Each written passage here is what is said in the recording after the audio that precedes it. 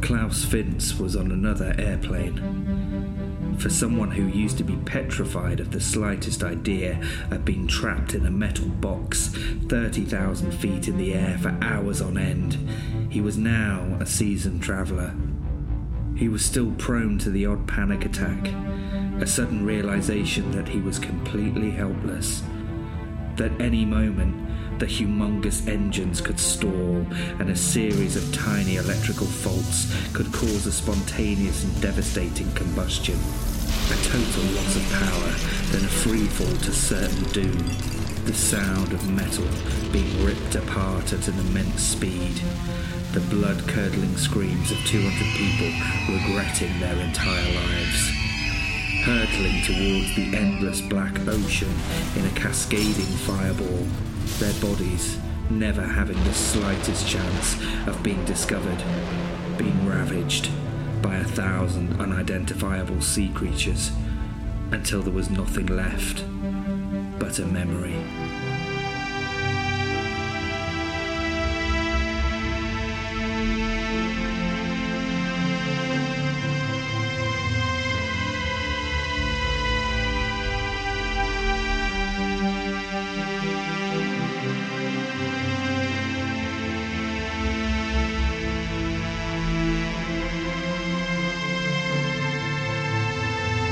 Are you okay?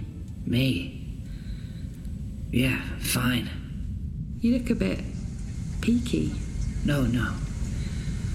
Just enjoying the flight. Well, don't worry, we're nearly there. I've flown this path 1,000,000 times. It's perfectly safe. Do you not get scared when you're a passenger? Like, do you not worry who's in control? What if something bad's happened to them? What if they're not up to it no more? Don't worry, there's always measures in place. Not always. I was on a plane once. I was doing a job in Norway. I was meant to be working on this fishing trawler. Didn't work out. I was dead nervous on plane. It took off and I had a full-blown panic attack. I knew I couldn't get off. I knew I was trapped.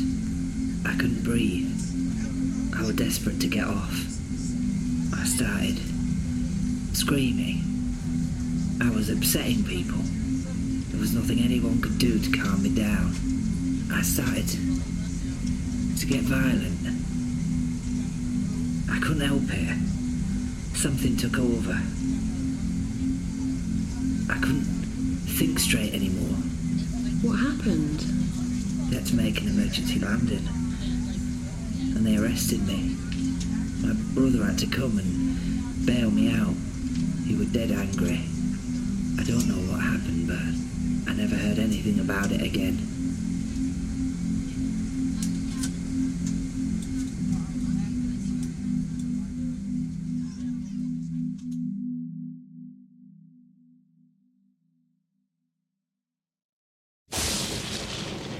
A lightning bolt, summoned into existence for a solitary, brief moment.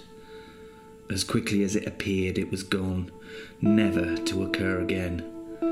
Its only witness was Conrad. It was made specifically for him, he thought. He took comfort in that. They gave each other a celestial purpose, if only for a second.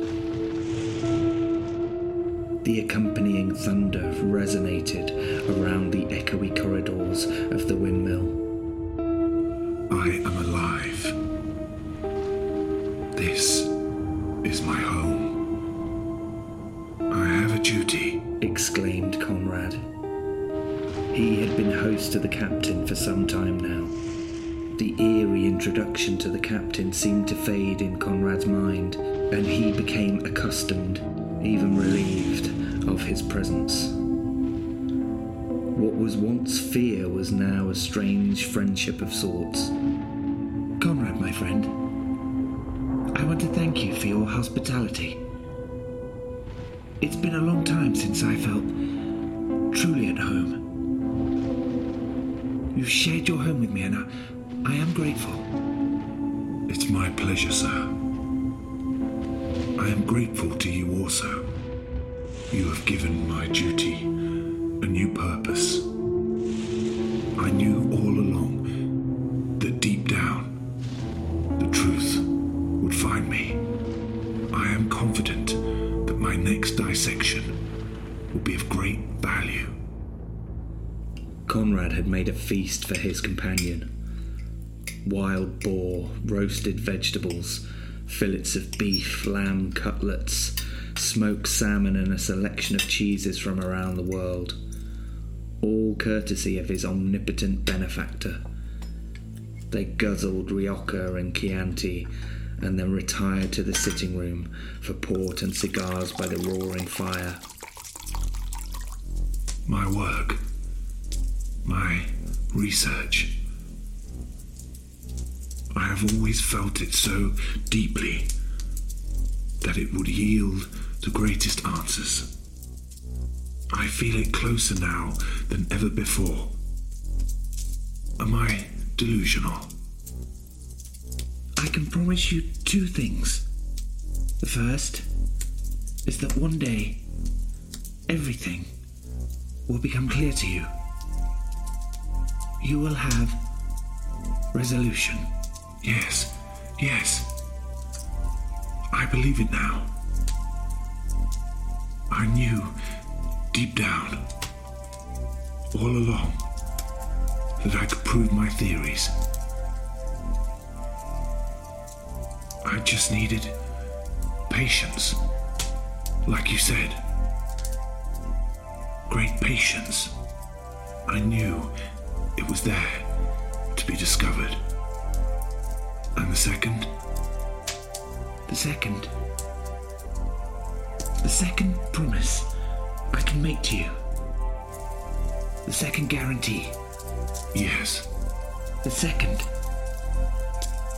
it is a certainty, a necessity of existence, that every future generation will look back at your life, your thoughts, your ideas, your work, with utter incomprehension, disagreement, disbelief. They will not be able to understand your way of life. They will be gifted with a greater insight. They will have an understanding that far exceeds your own. And on it goes. You are but a cog in time. Insignificant in one way, but undeniably relevant in another. Oh, I see. I assure you, you do not. No one does. It is better not to dwell on such things. It can, as you well know, cloud your judgment. It is not your concern, but it is inevitable. Byron. He is early. You should meet him. Don't be alarmed. He is a brute, but he keeps me sane. He has a fresh corpse for me. Maybe it's the one. The truth. Conrad excused himself and felt a fresh energy. He rushed to the door with great excitement. It was the first time he felt truly encouraged to welcome the giant. But it was not to be. Instead of the vision of the giant beast, Conrad was greeted to the sight of a small, hooded figure, cloaked in black. A chill overcame him, as if his dreams and desires had turned again to dust and black ash. The figure stood motionless and silent, as if it were a messenger of death itself. Conrad was yet again overcome with fear. He was chilled to the bone. Conrad,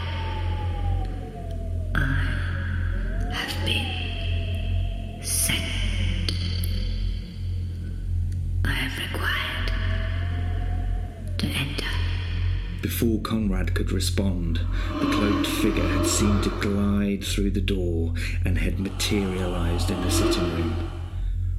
The silence was deafening. The grandfather clock tick-tock, tick-tock, tick-tock, tick. Tell me your dreams.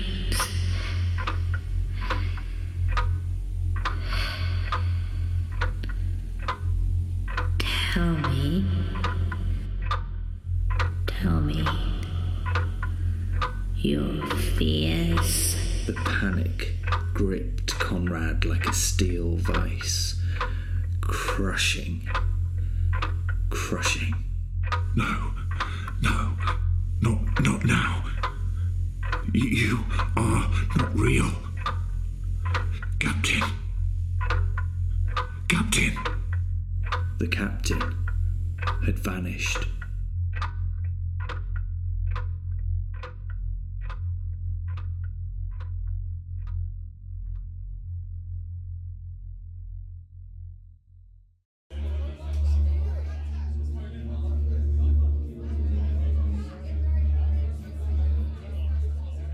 Klaus was in a crowded bar in Camden, his favourite bar, an infamous music venue.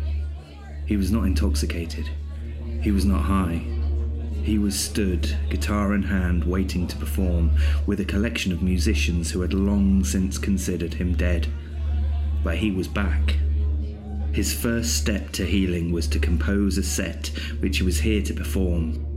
He hadn't even considered returning to music, and yet here he was, eager and ready. Music first, then painting. He could feel the inspiration growing inside him with every day that passed. Very different to a year ago. He was even beginning to feel proud of himself. Thanks for coming, everyone. It's nice to see you all here. It's been a while.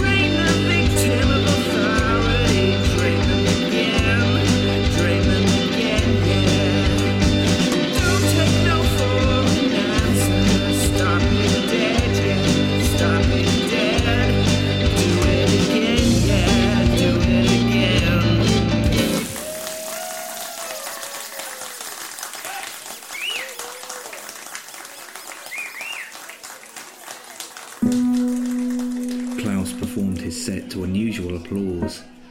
He all of a sudden felt confidence again. He had an audience. It was small but perfect. They listened. It was strange for him. His brother Albert was there for the first time.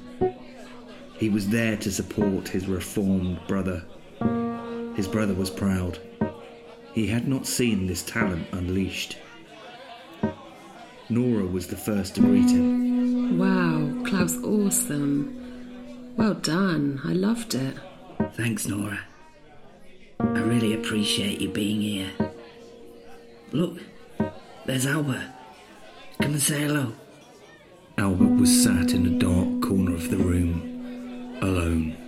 Hey, Albert. Thanks for coming. What do you think? Very good. Yeah, it's good to see you back on your feet. Thanks. It means a lot that you were here. I know how busy you are these days. Oh, this is my friend, Nora. Hi, nice to meet you. Good to meet you too.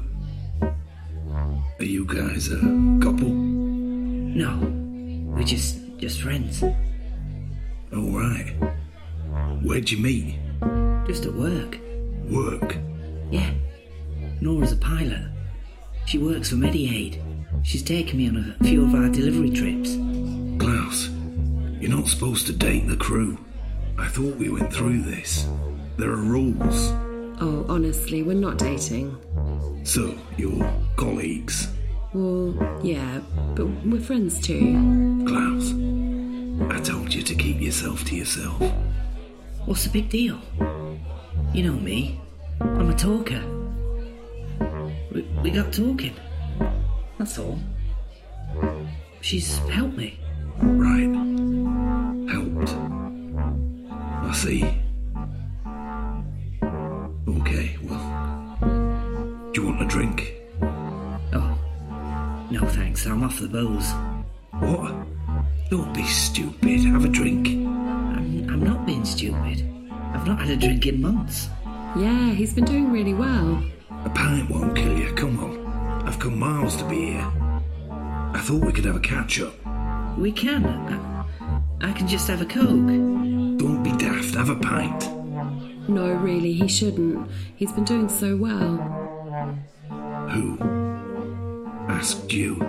Albert, don't be like that. I'll have a drink with you. Of course you will. Nora, what do you want? She can get her own. Albert, I'll get them. Do you want one, Nora? No thanks, I'd better go. Be careful, Klaus. Nora, come on, he's only joking. I'm not. Bye, Dora. Nora left crushed. She hated feeling powerless to help her friend. She knew what was to come, and it was not something she could witness. What are you doing? Why did you speak to her like that? She's my friend. Friend? Come on, Klaus. You don't need friends. You've got me. Who was it who got you this job? Who risked their reputation? Was it me? Or her? Well, you, but... But nothing. Trust no one. I've told you, we're family. That's all that matters. Now come on, let's have a pint. Okay. Thanks, Albert. A pint. Sitting in front of him. Again foaming in front of him. Ready to quench his thirst. Klaus grabbed it with both hands and sunk it down in one gulp. See? You were thirsty. You deserve a drink after that anyway. And for all the work you've done for me. I'm grateful. I'm proud. You've done us proud. You need to know that, brother. Another. That's more like it. Bartender. 2 more. And 2 rums. Game over. The clock was reset and the drinking began again. 2 hours later, and Klaus's dark demons were now awake again. He had lost. He was now back at the start. Byron, I need a full background check. One of our Mediaid pilots. Nora. This idiot's made friends. Give me everything you can find. Find out who she is. We need to stop this now. It's urgent. Consider it done.